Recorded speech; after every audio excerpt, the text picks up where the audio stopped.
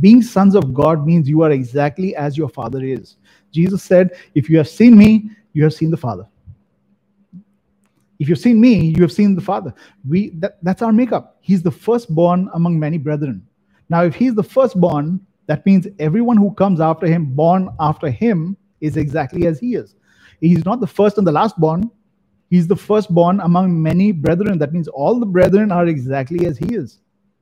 So if we are exactly as Jesus is, and he said, if you've seen me, you've seen the Father, then if you've seen me, you've seen the Father. If I see you, I'm looking at the Father, because you are designed to be the exact, perfect, manifested representation of your Father in heaven.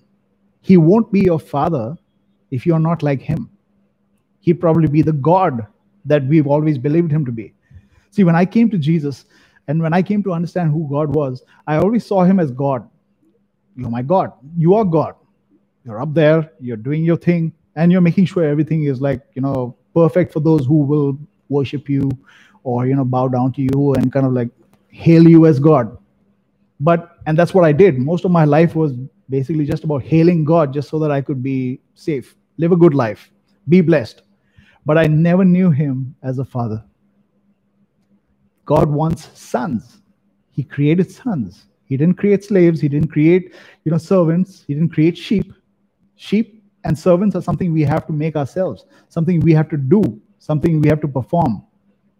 Sons is who we are.